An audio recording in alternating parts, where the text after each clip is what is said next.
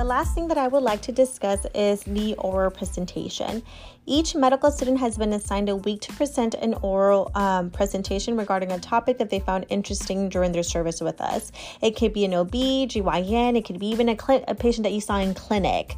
It's anything that interests you and that intersects, of course, with women's health.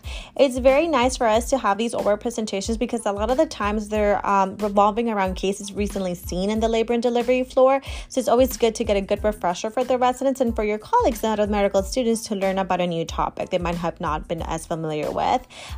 For example, it can be a topic like about the effects of cocaine during pregnancy.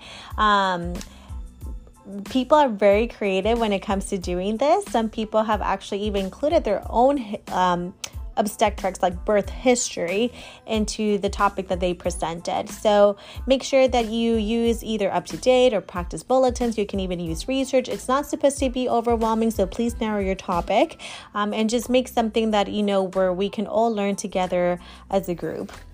Our attendings really enjoy these as well because they're able to even tell us about similar scenarios that they've had in their practice, or they even add more information as well. This will usually be done after morning sign-out if time is allowed. Morning sign-out at 7 a.m. at Mother Baby Conference Room, and it's usually done right after we finish discussing morning rounds. If you need help with this, please let me know. I'm more than happy to help you.